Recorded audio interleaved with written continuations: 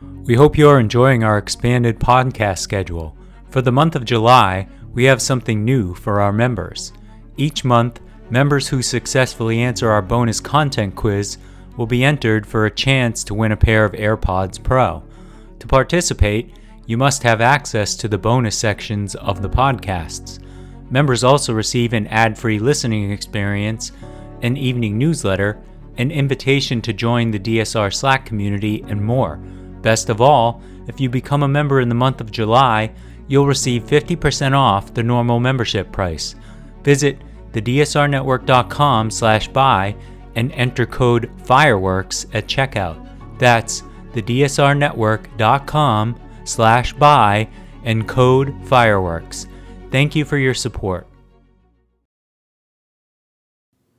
Hello, I'm Riley Fessler, producer of the DSR family of podcasts. Today's From the Archive episode comes from September 2022, where David Rothkopf and Ed Luce are joined by Clive Priddle to discuss the then new Prime Minister Liz Truss. This episode includes members-only content, so if you want more content like this every week, please consider becoming a member. Enjoy.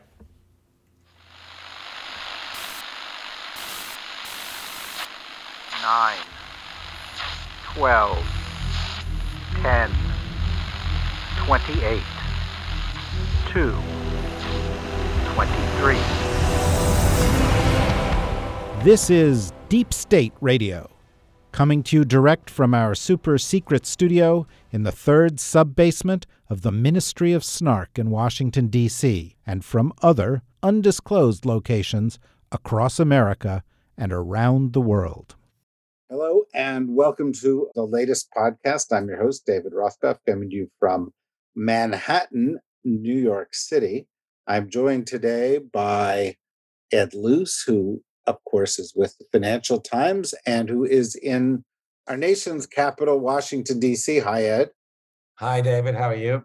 Very good. And from exotic southern England, we are joined by our friend Clive Priddle, who's the publisher at Public Affairs Books. How are you doing today, Clive? And can you describe your setting a little bit? Very nice to join you, David. Doing very well here in southern England, close to the city of Southampton, but in the very rural district of the New Forest.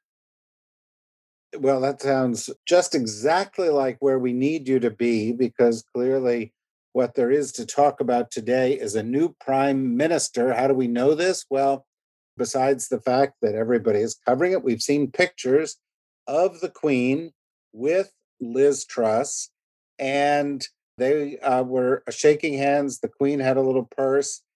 And Clive, I have to be honest with you, the Queen seems really tiny. She seems to be shrinking. This is her 15th prime minister. Perhaps that's inevitable. The last one would have sort of worn any of us down. I think the Queen has a kind of Yoda-like force. It isn't the size that matters, David. It's the dignity of the expression.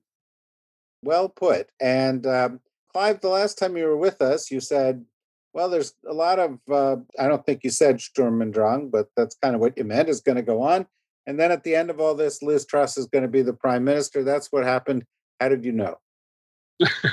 Well, I think the thing about Liz Truss is she was a perfectly designed candidate for the 200 or so thousand members of the Conservative Party who ultimately made the judgment. And she won, of course, comfortably, although not quite as comfortably as she expected to. I think there was a late surge of buyer's remorse that kept the contest closer than it was expected to be. But she's blonde, she's sort of strident, she seems very confident. She is prepared to wear high heels and go to Russia when the civil service tells her not to. And so a lot of people have got a sort of Thatcher vibe going on and are hoping that that's what she is capable of. Well, Ed, I've seen some opinion polls, and the opinion poll, I think it was a majority of the British people who, of course, because of your advanced form of democracy, don't actually get to vote for your prime ministers. But the majority of them said that they thought she would either be a bad prime minister or a really, really bad prime minister. Why is that? Well, I mean, they certainly didn't get to choose her. You're quite right about that. It's not a timeless quirk of the British Constitution. It's a fairly recent one to do with Conservative Party rules. But of course, in the past, before there were votes for Conservative leaders, it happened through a magic circle, and the Queen would then, sort of bless whatever choice the grandees chose. So it's not like it used to be very good either. But it means she comes in pledging to be something quite different to what Boris Johnson was. He was about levelling up, at least ostensibly, about levelling up and building high-speed rail to the north of England. And that partly explains why he took so many Labour seats at the last general election, because it was quite a big state Toryism that Boris Johnson, at least rhetorically, was committed to. She's a libertarian. She's trying to be sort of almost a cartoon of Thatcher, down to there's some very amusing pastiches of what Liz Truss has worn and what Thatcher wore, depending on the setting. And it's almost exact replicas and copies of what Thatcher wore. So she's sort of copying her to a T. Boris Johnson, of course, became Prime Minister the same way, through a Conservative Party membership vote. But he did go to the country. He did call a general election a few months later, saying that he wanted to get Brexit done and believing he needed a mandate for that. And I think that the pressure on Liz Truss, inheriting the just shambles of the British economy and probably the worst in tray of any prime minister in one or two generations, is going to find that there's no honeymoon, and that the pressure on her to go to the country very soon will be acute. And she won't want to do that because Labour would win. They're 10 percentage points in the lead. Clive, as we sort of look at the situation, Ed describes it, I think, accurately. There seems to be a looming energy crisis. There seems to be considerable amount of inflation likely to increase. The majority of the population doesn't seem to be supportive of her. And as far as I can tell, her only real economic proposals suggest, cutting the taxes of rich people, which doesn't really seem like that's going to fix any of this. Is she going to be a short timer? One of the reports I saw, or one of the pictures I saw, showed Queen Elizabeth and said she's at her 15th prime minister and counting, implying that she might get to 16th soon. What do you think? I think one of Liz Truss's problems, not of her own making, is we've had 12 years of Conservative government. She's the fourth prime minister. This would never happen in America. Conservatives have won for 12 years, and yet they've changed their leader 4 times. This makes no sense unless they've run out of ideas or tried various ideas, and none of them have really worked. And so she is left with, she can't do austerity. Cameron tried that. It failed. Johnson tried levelling up, and I think he would argue it wasn't given a chance to succeed before people started grumbling about it and cancelling his high-speed trains, so that they're barely going to get to Birmingham, where you could already get a pretty quick train. And why would you want to go to Birmingham? No, sorry, carry on, Glenn. There goes another Tory seat.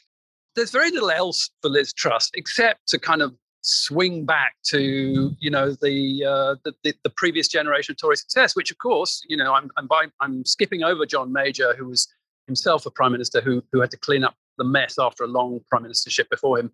It is Thatcher, and so she's gone for Thatcher.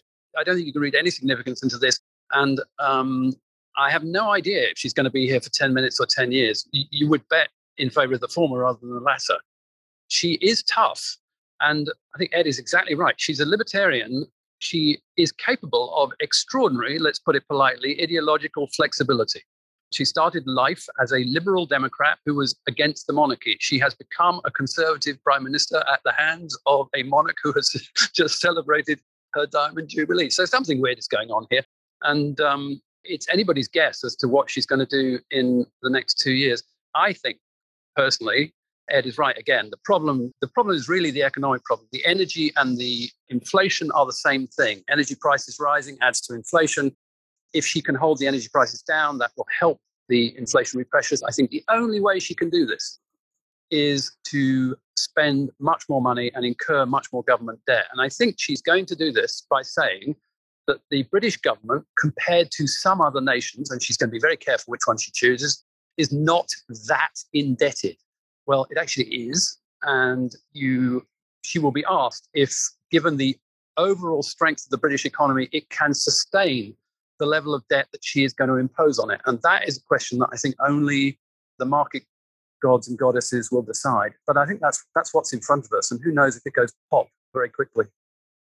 Well, as we've often discussed on this podcast, because it is the nerdiest podcast in history, British debt hit 200% of GDP right after the Napoleonic Wars. And the result was the greatest period of flourishing in the history of the empire. So, I'm sure we're going to hear that quoted back at us now. I just wanted to offer that up. Ed, at 3:30 today, the day that we are recording this, which is Tuesday, the President of the United States is going to talk to Liz Truss. And I've seen leaders across Europe welcome her into the role because they'll know her because she was the foreign minister. And for all of the mess that Boris Johnson made of being prime minister, it seemed like there was kind of one area where he was getting some credit from the rest of the world anyway, and that was taking a strong stand. After he took a wobbly stand, then he took a stronger stand. And she was kind of the voice of this. Should Europe and the United States expect the foreign policy to be more or less unchanged? Yeah, I mean, even whilst Johnson was prime minister and whilst, as you rightly say, Liz Truss was foreign secretary, I mean, she was out there really sort of upping the rhetoric, not necessarily the action. There was quite a gap between the rhetoric and the action on Ukraine. She had that famous visit to where she met Lavrov, her Russian counterpart, shortly before the invasion. She has annoyed Britain's allies, the Biden administration included, by saying things like Russia has to give Crimea back. I mean, she's taken a maximalist position on this war. And during the leadership, this long, benighted leadership contest that Britain's been suffering over the last couple of months, she claimed repeatedly in various forms of words that she'd been leading the free world's response to Putin. So she does great. She does great with a lot of Britain's allies. I don't think that's going to be any great concern, though. Britain is one of the biggest contributors, way behind America, but other than Poland, ahead of everybody else. And that's going to remain the case under Liz Truss. So that will be some continuity. My concern is the economics, which is really spectacularly bad, the outlook. Clive quite rightly mentioned somewhere between 100 and 200 million pound subsidy for energy bills this winter, which will be essential to stop people from freezing and the old from dying and the death rate from spiking and middle-class incomes from collapsing. But it's going to add further to the debt. Now, the Bank of England have been raising interest rates all year. They started before the Fed, in fact, because of Britain's particularly bad inflationary outlook. Historically, when sterling interest rates go up, the pound goes up because you get a higher rate of return on the pound.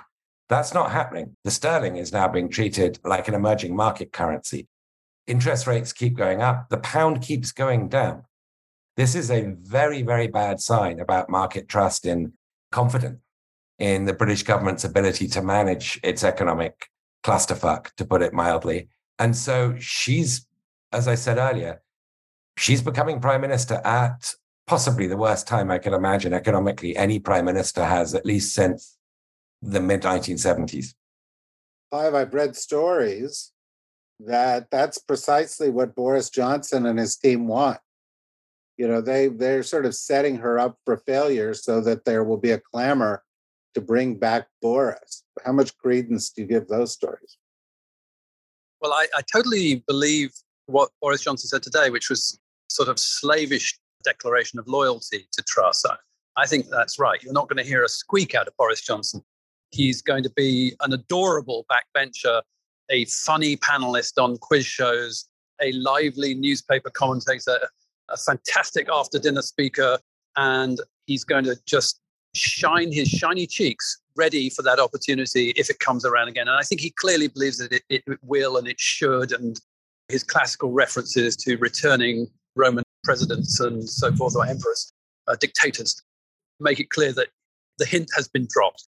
I don't know what Ed thinks of this. I'm sure he talks to lots and lots of people, but I think you can already feel amongst some of the Tory voters that there's buyer's remorse kicking in quite badly here.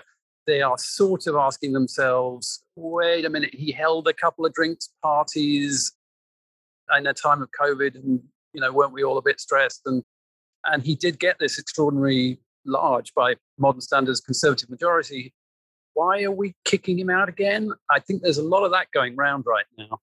So all Johnson has to do is smile and be nice, and perhaps try not to impregnate any more women who aren't his wife. And then I think he's got a real chance. Ed, buyer's remorse, like 2 hours after she's become prime minister. Well, I guess it's 2 months after the defenestration of Boris. And it really has been a sort of woeful 2 months in terms of this leadership debate. As Clive mentioned that, Liz Truss is not popular amongst Conservative members of Parliament. They never voted for her. They voted for Rishi Sunak, the guy she beat. It's the Conservative Party membership, 0.3% of the British electorate, that gave her victory over Rishi Sunak. Boris's statement today, Cincinnatus returned to his plough, and then he came back. So I'm guessing that was a fairly deliberate reference. It was kind of an odd farewell address, because in terms of mixed metaphors alone, he described himself as a rocket booster, and he's now for Britain, and he's re-entering the atmosphere and will land somewhere quietly in the Pacific before returning to his plough, which, I'm still trying to get my head around that one. But I've no doubt he's a lot more popular with Tory backbenchers, and tons of them are from the north, and they know that they won because Boris had this levelling up stuff, and he appeals for some reason, somehow, across demographics in a way that Liz Truss never will. So, yeah, Clive might be right. The Berlusconi playbook is it's a different Roman, but the Berlusconi playbook is in Boris's head. So what can alter this bleak picture, Clive?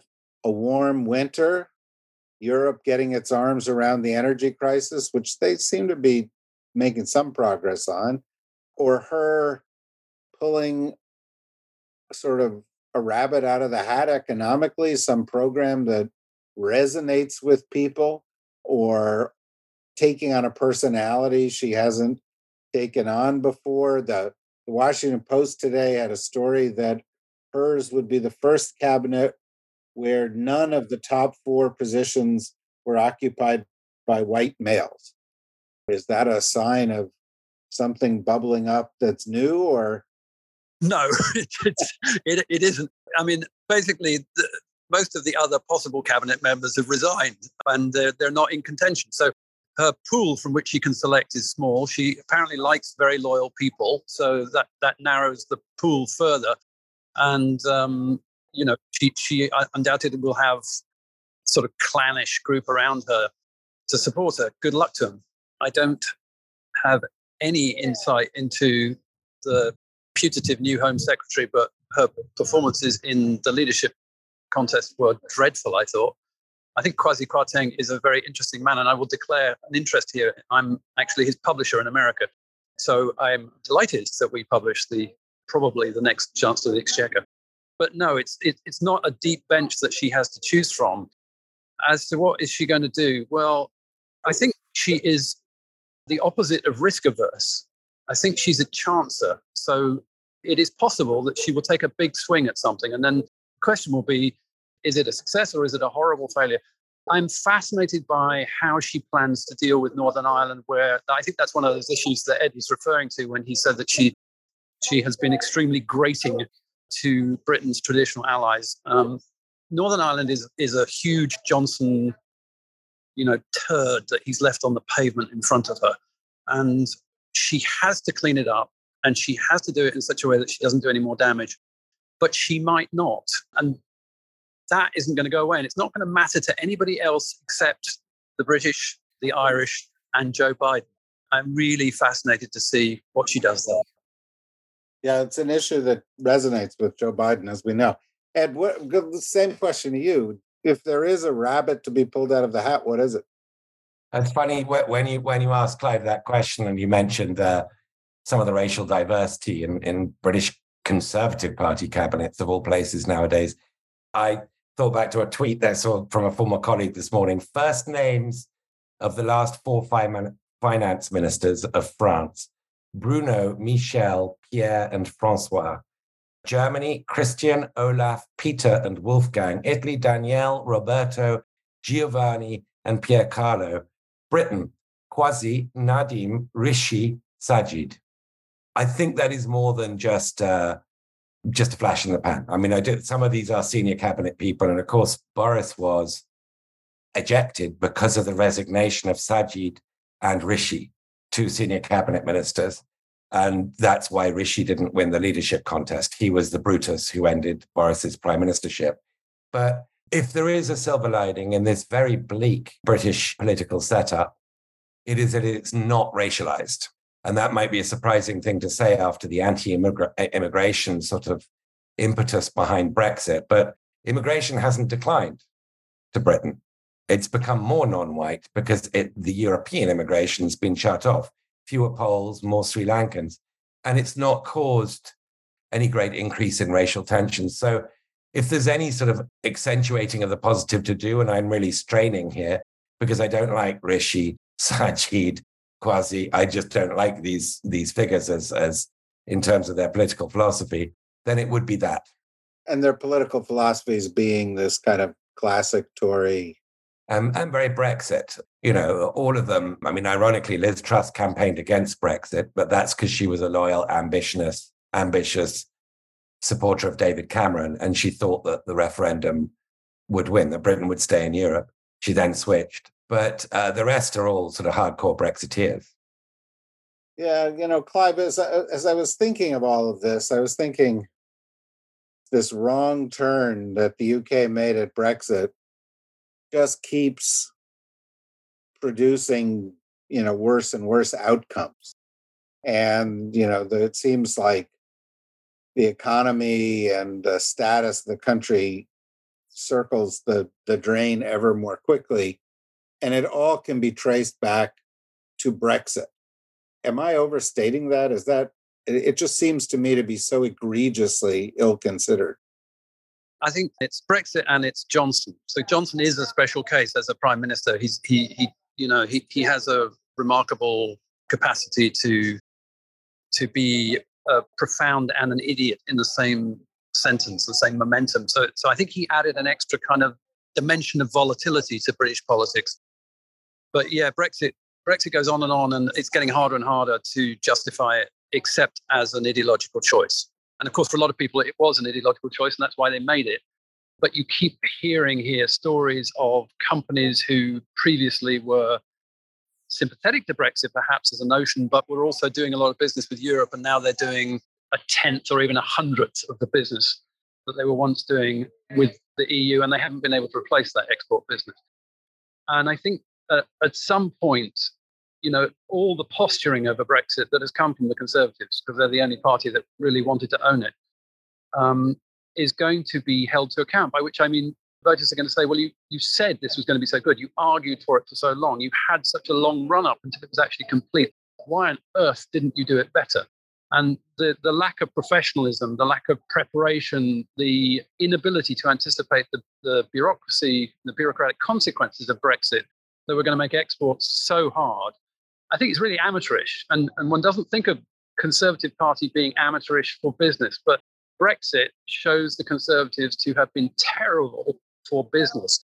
And I do wonder whether that in the end is what is going to be like a sort of dagger through this period when the voters make their ultimate judgment.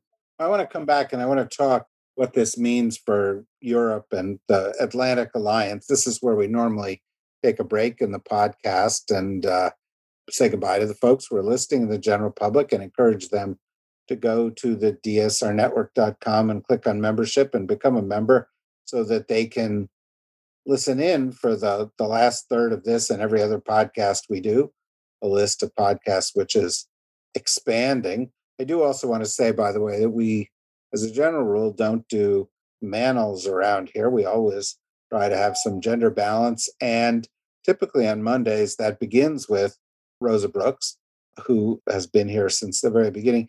And as some of you may have read, Rosa's mom, the noted author and activist Barbara Ehrenreich died after some illness a few days ago, and Rosa is dealing with that. And I just want to say that our thoughts are with her and with her family. And if you haven't read the work of Barbara Ehrenreich, you should. She's really an extraordinary figure. And of course, we hope this period goes as well as possible for Rosa and her family. In any event, we'll take our brief break and we'll be back in one moment.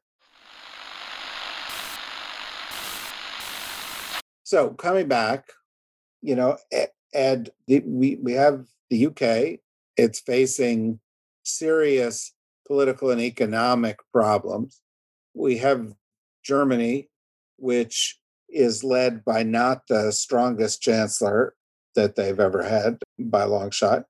We have France, which seems committed. Macron said something again the past couple of days to taking a different path on everything, including what he said the other day is we should chart a different course with China and with Asia, an independent course of the United States, as though being aligned with the United States had somehow been bad for France over the past couple hundred years. And yet, some of Europe is working pretty well. Northern Europe is working pretty well. The United States seems to be emulating some of the ideas coming out of there. Some parts of Europe are leading that we didn't expect. The Baltics, for example, the Scandinavian countries, Poland, with regard to Ukraine. And at the same time, we also have Italy, which could be going in a very messy direction. Is the sort of leadership structure of the EU and by extension, the Western Alliance undergoing a lasting change, or is this just momentary turbulence?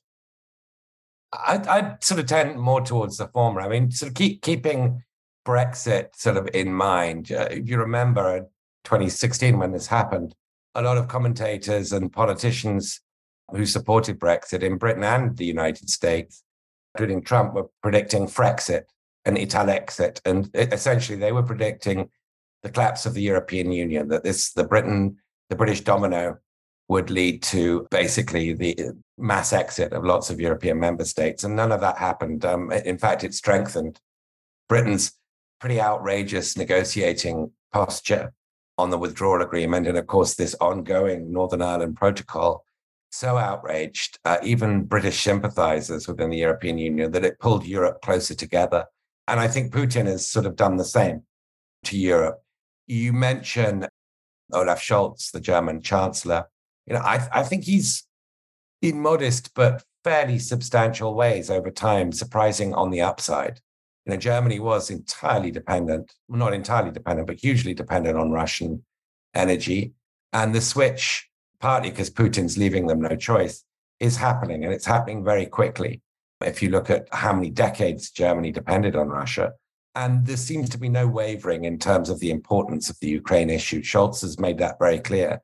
Macron, this Jupiterian sort of impulses that he has, these are fairly traditional French pastime to pretend France is independent with meretricious initiatives, but actually in substance to go along. And that's, I think, what we've seen with Ukraine. And I don't think, even though Britain is going to be poorer than it should be, and that will get more true as time goes on, that the cost of Brexit will be generational. I don't think Britain's going to waver as an ally. And I think, everybody in Europe, I'm sure even Boris Johnson, if you asked him in his quiet moments, would far rather have Joe Biden as president than Donald Trump, particularly since February the 24th. So I'm not worried about the West in general. I'm just worried about Britain in particular. But, that's just me. I don't think it is. I think there's a lot of evidence that suggests a lot of people agree with you. What do you think, Clive? Do you think the Atlantic Alliance is undergoing some restructuring, or is this just, momentary shuffling and the U.S. is leading and Germany's second and so forth? Well, I think there have been it's been fun to hear some very articulate, very impressive new voices in that argument. The Baltic nations have been very impressive, as have, frankly, Finland and Sweden, and the Finns have proved that they really know how to party, which is great. So, yeah, I think it's made the West look a bit more interesting. France and Germany maybe rather like the US have are not the leading voices on what's going on in Ukraine. That doesn't mean they're not there. It doesn't mean there's no substance there. Especially, I agree with Ed, from Germany. I think Schulz has had a bigger step to take, given his predecessor, than any of the others. And he's largely taken it in terms of moving Germany away from Russian gas supplies and taking up a much more demonstrably militarily hostile position. That's not nothing for Germany. I did want to touch on the UK here because we have been talking about the UK. I'm much less convinced that Liz Truss is good for the UK. She might be fine for England. I'm sure 98% of the Tories who voted for her were English Tories. I fear for Scotland in this conversation. Not that I fear for Scotland because of Liz Truss, but I personally am very much in favour of a strong, dynamic, positive, well-meaning, well-intentioned union of Wales, Scotland, Northern Ireland and England. I don't think Liz Truss is at all good for that. And if that process, goes anywhere at all, I think it will diminish Britain's ability to be effective. What do you think about that, Ed? I think that's right. I mean, the Scottish electorate hasn't shown any big shift since the last referendum. The polls have jumped up and down a little bit towards a massive support for independence. And that's partly because, it's taken a while for the divergence in growth rates between Britain and the EU to show up. But they have really begun to show up. Britain, when Brexit happened, was the second fastest growing G7 nation. It's now by far the slowest growing consistently. And next year, it's going to be a whole lot worse. And so I think the Scots are going to feel another independence moment. And the leader, Nicola Sturgeon, has asked for another referendum. She can't demand it. It has to be conceded by Liz Truss, who I no doubt will not concede it, which will make Scottish separatist feeling more strong. So the union just got weaker. And as for Northern Ireland, because Brexit was always built on magical thinking, you need a betrayal story to keep people interested, to keep people angry, to explain why you're failing. It can't be you who's failing or Brexit that's failing. Somebody must have stabbed you in the back. And it's Brussels, of course, by refusing to concede what I really don't know on Northern Ireland. But I don't think Liz Truss is going to stick to the Northern Ireland Protocol Agreement. And that's going to be bad for the Union as well. And it's going to be good for those who support a united Ireland. All right. Well, look, this is pretty bleak. And we owe it to the people who listen to this podcast several times a week not to end on a bleak note. So I have to turn to you and Clive and then Ed and ask you, what's the silver lining of Liz Truss's being prime minister? Like, what's the upside that you're looking for?